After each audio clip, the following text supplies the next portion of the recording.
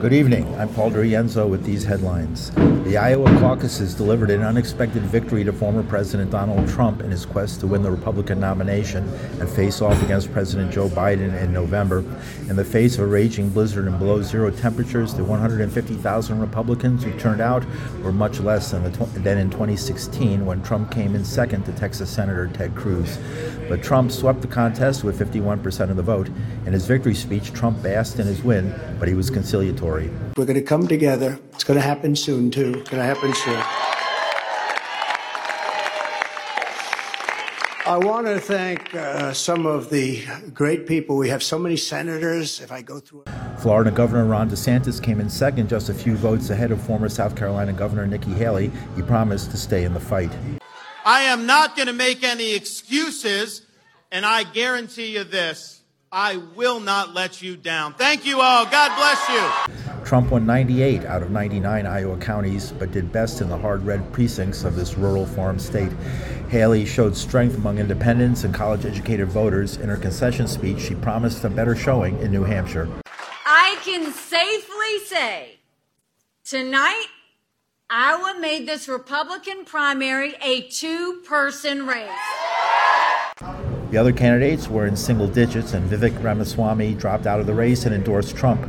And earlier tonight, I called Donald Trump to tell him that I congratulated him on his victory. And now going forward, he will have my full endorsement for the presidency. The three remaining major candidates will meet again in the New Hampshire primary on January 23rd.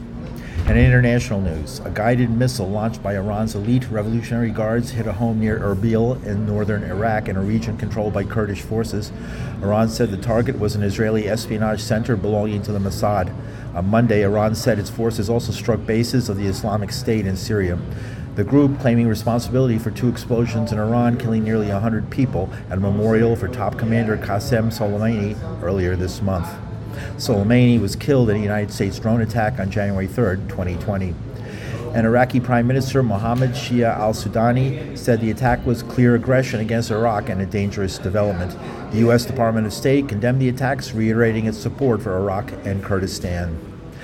And Ukrainian President Volodymyr Zelensky gave an emotional speech at the World Economic Forum on Tuesday in Davos, Switzerland. He urged the West to tighten sanctions against Russian President Vladimir Putin and step up its support of Kyiv.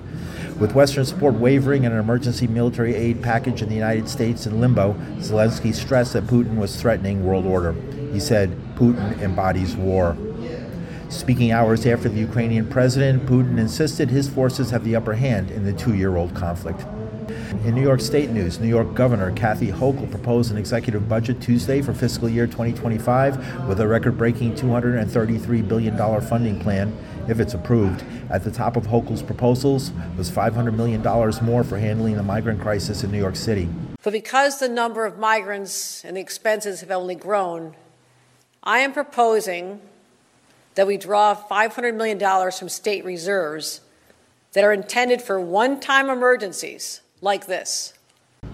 Hochul also proposed $1 billion in cuts to Medicaid and a revitalization of the 421A subsidy program, a tax write-off to luxury developers who would build housing at lower rents. We also want to extend eligibility for projects that have been previously qualified for 421A because until then, there is no affordable housing being built. I want the housing components of those projects. Incentives for converting office buildings to housing. Why not? The alternative is vacant or underutilized buildings in the heart of New York City. We can stop that.